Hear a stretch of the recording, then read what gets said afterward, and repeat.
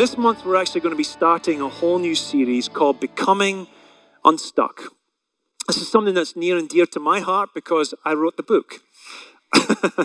Last year, I wrote this book called Becoming Unstuck, and it was based on 20 years of counseling.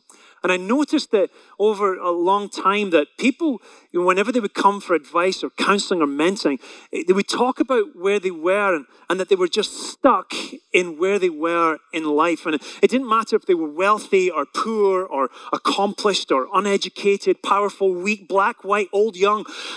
Across the board, people just got to a place where they were stuck in life because being stuck is no respecter of power or position or profile that you have. And I noticed that there were certain patterns that we keep repeating over and over and over again every time I spoke to people. And I'll be honest, I maybe took for granted that people understood how God wanted them to operate, how He wanted their lives to operate. And I really took that for granted because I've been blessed in my life that I not only just had a good family, but I was actually brought up in the ways of God. And so I decided to write this book to not have to repeat myself over and over again. It made it a little bit simpler. And you can go to our website, northwestorlando.com, and click on a link to get that book, or you can go straight to Amazon, or we even have some books at the back as well. And if you don't have the means to buy a book, please just take a book. I'll be happy to give you one. I would rather that you would just take one. This is something that's important to me. Years ago, I even got to a place where I became stuck myself. I couldn't move forward. And it was around about the time when my own father died. It was just shy of 20 years ago. And he died very horribly of this cancer that really racked his body, and I hated it and what was happening. Around about that time, I'd spent all my money trying to go over to help my dad in Scotland, and I had no money, and I came back to America, and we were a very small church, didn't have a lot of money. I really wasn't being paid a lot of money at all, and Crystal and I were just really newly married, and I knew that I wanted to start a family at some point, and I knew that I'd have to try and buy a house. I had to build a home for my children, and I was getting more and more frustrated because I couldn't afford to do it. I didn't have the means, I didn't have the power, I didn't have the abilities, I didn't have the skills. I just didn't know what to do. And I remember getting up at 3 o'clock in the morning once, and I went for a walk, and I was frustrated with God, and I was telling Him all this stuff, and I suddenly shouted out, "You're the worst paying boss!" And that's how I really felt. I felt like I was employed by God, and He was terrible at paying me. I didn't have any money. I couldn't do the things that I really wanted to do. In that moment, something really spoke in my heart, and I felt God say it wasn't my fault. And that cleared nothing up for me. It didn't fix anything. I'm like, what does that even mean? Is it my fault? Is it your fault? Is it someone? What's going on? And it was amazing how when you're frustrated or you're stuck at a certain place of your life, you start blaming certain sources. I started blaming my dad that it was his fault. I blamed even my father-in-law that it was his fault. He wasn't paying me enough. Then I started blaming God, and I started blaming everybody else. And then I started blaming myself that I wasn't good enough. And then I started to have to start digging into what was the problem. And this really was a beginning of a discovery for me, where I discovered I didn't have the tools that I needed to have the life that I believe that God had called me to. And He wasn't just going to give it on a plate to me. Even during counseling, when I would counsel other people, I realized after a while that I was incorrectly addressing their problems because I was trying to fix their present problem with a present solution. I should have asked, what has brought you to this place? What has brought you to this place of how you're thinking, how you're feeling, and how you're acting? What has led you up to this specific place? And so I got to this place where I was asking these questions where someone would say, I just can't succeed in business. I don't know what to do. And then I would say, well, obviously you just need business training. Or someone would say, I'm depressed. I've got lots of self-doubt and I don't know what to think about myself. Well, obviously you just need encouragement. Let me encourage you. Or I'm going through marriage struggles and I'm like, well, you just need to learn the skills of how to live in harmony.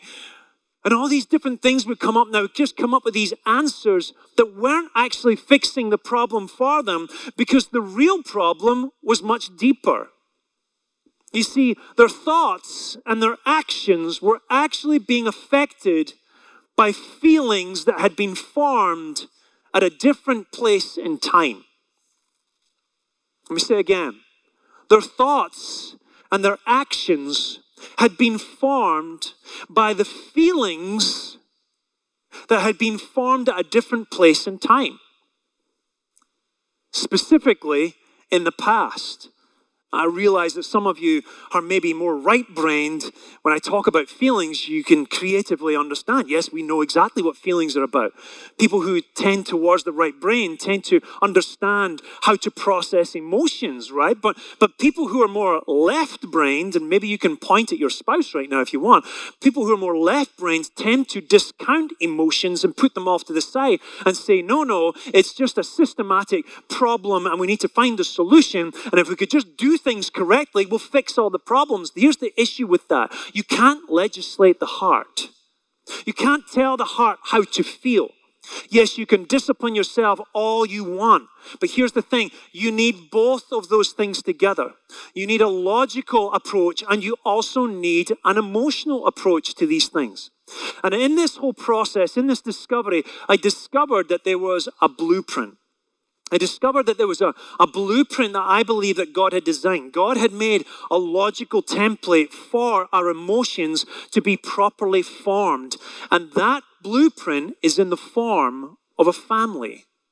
The family is where you formulate all your emotions that you use for the rest of your life. People think they're in control of their emotions. They even think they make logical decisions like, I thought through the car that I wanted and I've laid out all the details. I know exactly what it is and I've calculated it all out when the fact is you just wanted it, right? Right? You just wanted it. I just really like that car. I want that car. And what I'm going to do is come up with enough information to justify why I should buy that car. Am I right? Amen? Yeah, not too many amens on that one. We do.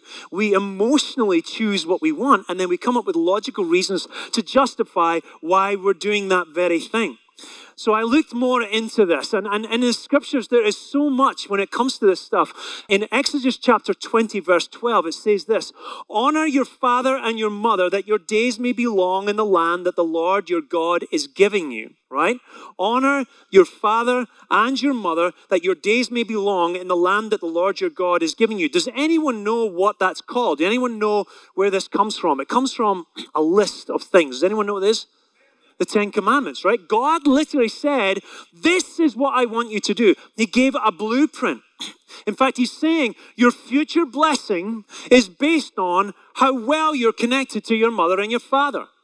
Your future blessing of your life is going to be based on how well you are able to bless your mother and father, how you're able to honor them, how you're to be connected to them. That's interesting. Let me show you the other side of the coin. Later on in Exodus 34:7, it says, he, that's God punishes the children and their children, look at this, for the sin of the parents to the third and the fourth generation. So third and fourth, let me think about that. That's great grandchildren. Now, when you're looking at this, you think, wait a second, that's not fair. You're saying I have to pay the price of what my parents did? I'm the one? Is God going out of his way and go, you did something wrong. I'm going to make your children pay for this. I don't know that God is going out of his way to try and punish children. I think what he's doing is he's telling us this, that whatever dysfunction you pass on to your children, they're going to carry it on too. And then they're going to pass it on to their children, and they're going to pass it on to their children, they're going to pass it on to their children. That's how far your dysfunction is going to last. It's going to go to your great-great-grandchildren. In fact, some of the dysfunction that you're living with today has been inherited from your parents, that's been inherited from their parents, and their parents, and their parents' parents. This is what the scripture is telling us right now. We inherit the dysfunctions, the behaviors, and the habits of our children. The Bible, the dictionary has a really good description of what a blueprint is. A blueprint is an original plan or prototype that influences subsequent design or practice. An original plan. God has an original plan. He had a blueprint of how families should function. And by the way, reconfiguring family units will never work. I don't believe that in fact, there's been some chatter right now that the whole idea of how the family unit actually exists is more of a patriarchal type of thing. And that's not the only way to do family. In fact, there's other ways to have families. You can do single parents. You can have multiple wives. This is the conversation that's going on, is that right now, the one parent, the one mother, one father thing, that's a patriarchal thing. I'm saying, no, it's a God thing. It's a God thing. And I believe that if we draw away from the design of God, then we're messing up what we're not messing up his original plan. We're messing up ourselves. His original plan has always stayed the same. But this original plan can then subsequently affect the design or the practice, your behaviors. It'll affect your behaviors to be functional and will work properly. Imagine if you take a house, right? This designer built a house and he gives you the blueprints. And I know that some of you are in house building, etc. And you have blueprints. If you take those blueprints and go, I think I'm going to build it my own way, and you build it your own way, you can get to the place of going, why will this house not function properly? Why is it? I put walls on, I've got the roof on, the windows. I don't agree with the windows. Let's get rid of the windows. But why is my air conditioning not working? And why can't I keep this place from getting wet? Right? And it's simply because the designer had designed it with an original idea that you should have windows to get the results that you really want, which is to not be wet from the rain, right? The same is true with the way that God has designed us. God's original blueprint to build you was the family. His original blueprint was the family. Now, some of you are probably sitting here thinking, well, that's obvious. We all know that. It does seem obvious, but it would seem that we have not really studied it as hard and as well as we should do. Because if we had, then I wouldn't have as many conversations with most of you about it, right? And I can discover more and more that when I see that when a person's life doesn't match up to the original blueprint, sometimes people will ask me, how do you know how to ask the right questions when you're counseling? It's really easy. I don't need to know anything about that person. I just need to know about what God had designed. And then I measure that person against what God has designed and say, hey, have you got this? Did this happen? Did you do that? Did you go through this process? Did you have this honor? Did you have this blessing? And where you see it not happening, that's when you say, we need to talk about that. That issue right there is where you're having problems, because God designed family to give you all the things that he wants to give you. You weren't born with skills. You weren't born with attitudes or behaviors, the right words, the right wisdom. You were born with none of these things. Only Adam and Eve were born with these things. God designed family to give you all of those things. None of us were born in a vacuum. We're the product of our upbringing. Now, this is not about trying to just blame our parents for what they have done, but it's to understand what we've come from so we can address what we need to address. Why? Not just to just help ourselves, but so that we don't pass this on to our children and our children's children. Somebody has to say enough is enough. Someone has to say, I'm going back to the way that God originally designed things. So, in the next few weeks, we're actually going to really open this up to help you go on this journey to discover what things need to change in your life to actually take hold of the things that God wants to give you. Some of you are like, God has promised me to give blessing. God has promised me these great things, but he can't give you those things because he can't put them in a house that's falling apart. He can't put them into the hands of someone who doesn't have the tools to handle the things that he wants to give you. So I'm going to give you just a quick overview of the foundation that we're really going to be working from. And we're going to be looking at this thing called the first 4 relationships of your life. I'm going to just quickly go through this. The first 4 relationships of your life are the first 4 relationships that form who you are today. Everything of who you are is based on all of these 4 relationships. And here's the thing with those 4 relationships. None of you choose them.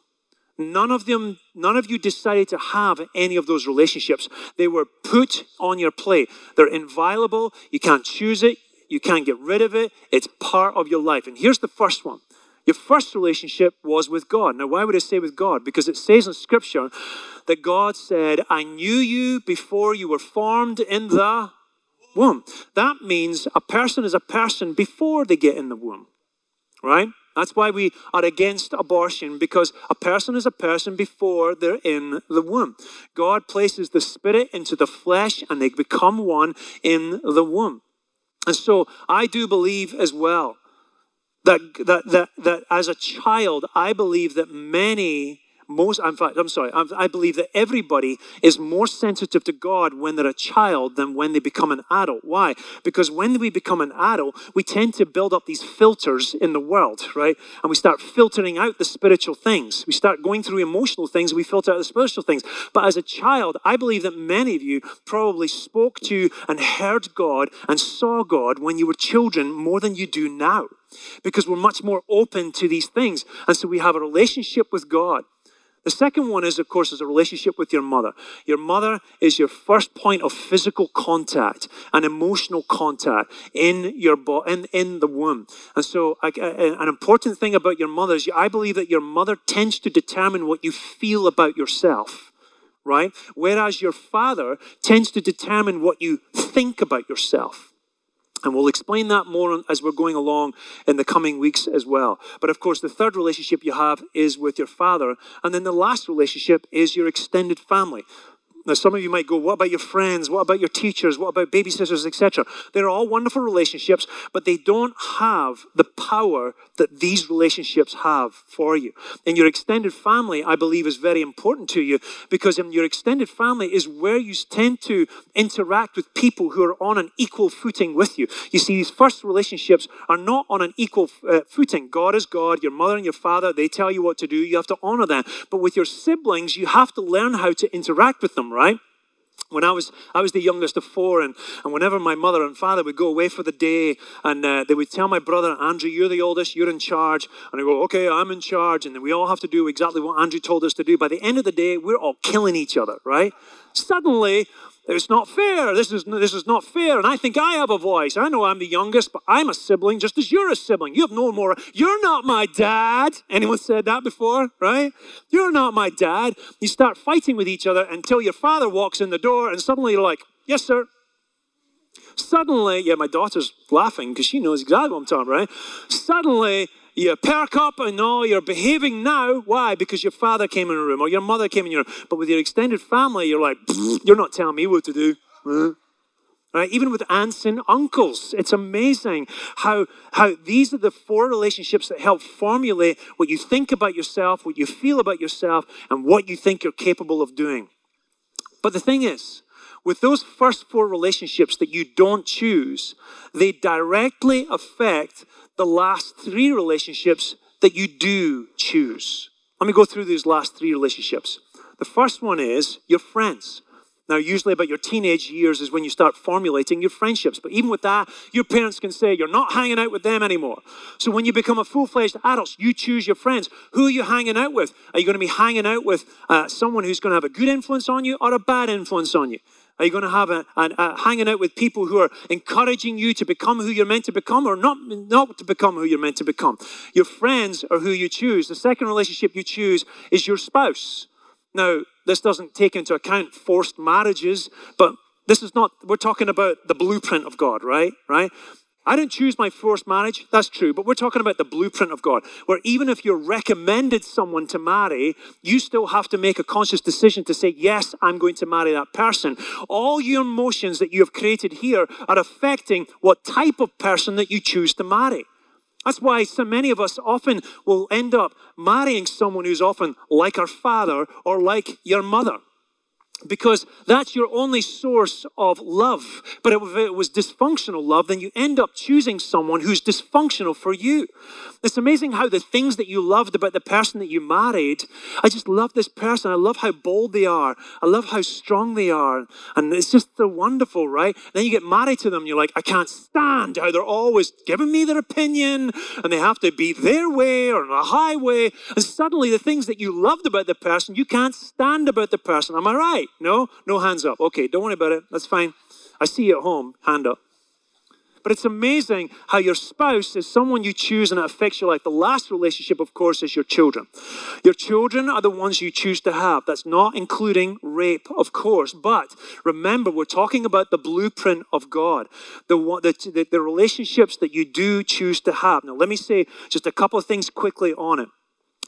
Any function or dysfunction in the first 4 relationships manifest themselves in the last 3 relationships. Right? Now, I get it, jobs, bosses, all that type of stuff. You do have relationships with that, but these are the most important relationships that you have in your life that you choose. But any dysfunction that happens here is going to manifest itself in the 3 relationships that you do choose. If you're emotionally frozen here, when an issue comes up in your life and you're emotionally frozen at 10 years old because you don't know what to do when you're dealing with an issue, then that's going to manifest itself in the last 3 relationships. That whatever stress comes up in these 3 relationships that looks anything like these 4 relationship stresses are going to manifest the same emotions you had here are going to manifest right here too. You see what I'm saying? And it's important to be able to understand that so you can disconnect yourself from that emotion. It's amazing in marriages or in battles in life how people who are in the body of a 20, a 30, a 40-year-old person can suddenly feel the emotions of a 10-year-old boy. And sometimes when I'm speaking to people, I'll often ask them, I'll often ask myself, what age am I speaking to? Because you start speaking in such a way that you sound like a 10-year-old child. Like, well, I just feel this, and I don't know what to do. And, like, well, why don't you go speak to someone? I'm too scared to do that. You're 30 years old. Why won't you speak to that person? Now, I could just say, suck it up, discipline yourself. No, it's an emotion. And I bet you that it started somewhere in the beginning of their life. Are you following me so far on this? It's important that we learn how to become unstuck because we're emotionally frozen in certain areas in our life in our childhood. I was speaking to a sweet young man the other day. What a great guy he is. He has just really grown in leaps and bounds, and he's become really successful in life, and he's got a family and a marriage and everything. And he came to speak to me for quite a while ago, and he was telling me just like, I've just got struggles and I'm just stuck. I don't know what to do. And I'm like, tell me about your dad, tell me about your mum. And of course, it got to the place where his father had cheated on his mother, and he found out when he was a young lad. And I said, have you ever talked to your dad about it? And he said, no. I said, why not? And he's like, well, what am I going to say? How do I talk to him? And I'm like, I totally understand. It's a hard thing to do, especially if you're 10 years old. How do you go approach your father about this thing? And I said, but the problem is you're still stuck at 10 years old in that place, finding your father doing the wrong thing. And now you've got fear in your life that you feel abandoned, and you haven't resolved that. You've not moved on from that moment in your life, and you need to move on from it. And so we went through the whole process, and he got to a place where he was able to deal with this thing. And I told him, this is going to be harder than you think. And he said, no, I should be fine. I'll be able to do it. And I said, no, it's going to be way harder than you think. 2 weeks later, he came back and he said, this is way harder than I thought it was going to be. Right? It was way harder. It's very hard to do it because you're telling yourself to feel those emotions again so that you can deal with them and then get them out of your life. It's time for us to become the people of God that God needs us to be, the grown-up sons and daughters, so that he can entrust us with greater things and that we can enjoy the things that he has called us to do. In the coming weeks, we're going to look at what normal family relationship looks like. We're going to look at how to find out whether you're stuck or not. We're going to look at how do you become unstuck. And then, of course, we're going to also look at how to actually become a normal family for yourself. Whether you're single, married, or have children, you can become the normal family according to the blueprint that God has given us. So, in a sense, that was kind of an overview of what we're about to dig into. This week, I'm going to ask you to, as you're in your groups, to ask certain questions about yourself, to examine what you've come from. Now, I'm going to tell you, it's difficult sometimes to examine those things because those things can sometimes be painful, they can be hurtful, but it's going to be hard, I get it, but if you want to move on and you want to get past certain emotions that seem to always come up when stresses come around your life, I want you to know you're going to have to dig into the past a little bit more. So let's stand as we end our service this morning. Father God, we are so grateful for your word. We're grateful that you have given us a great plan. We're grateful that you've given us a blueprint. We're grateful that there is an answer, there is a way, that there is no curse against us that can overcome us because the cross of Christ has cleared that away for us. But we now need to take those curses off of us. We need to take off those old clothes, those old ways, those old habits, those old thinking, those old words, Lord. We have to change those things to live out the life that you have so wonderfully given to us. I pray, Father, that every person is here. You will speak to them this week. Speak to them even now. Speak to them in their spirit as a father speaks to a child in a tender, strong manner. That they will start to discover things that even right now they're bringing up things from their past that they go, oh man, I'm going to have to think about that and talk about that stuff. I pray, Lord, that you would relieve us and release us from those things that hold us back and hold us down. Fill us with your spirit once again. We ask, we ask, we ask. And we pray for the Stagg family and the Savey family, that you'll fill them with your spirit, oh God. Put angels of protection around them, Lord.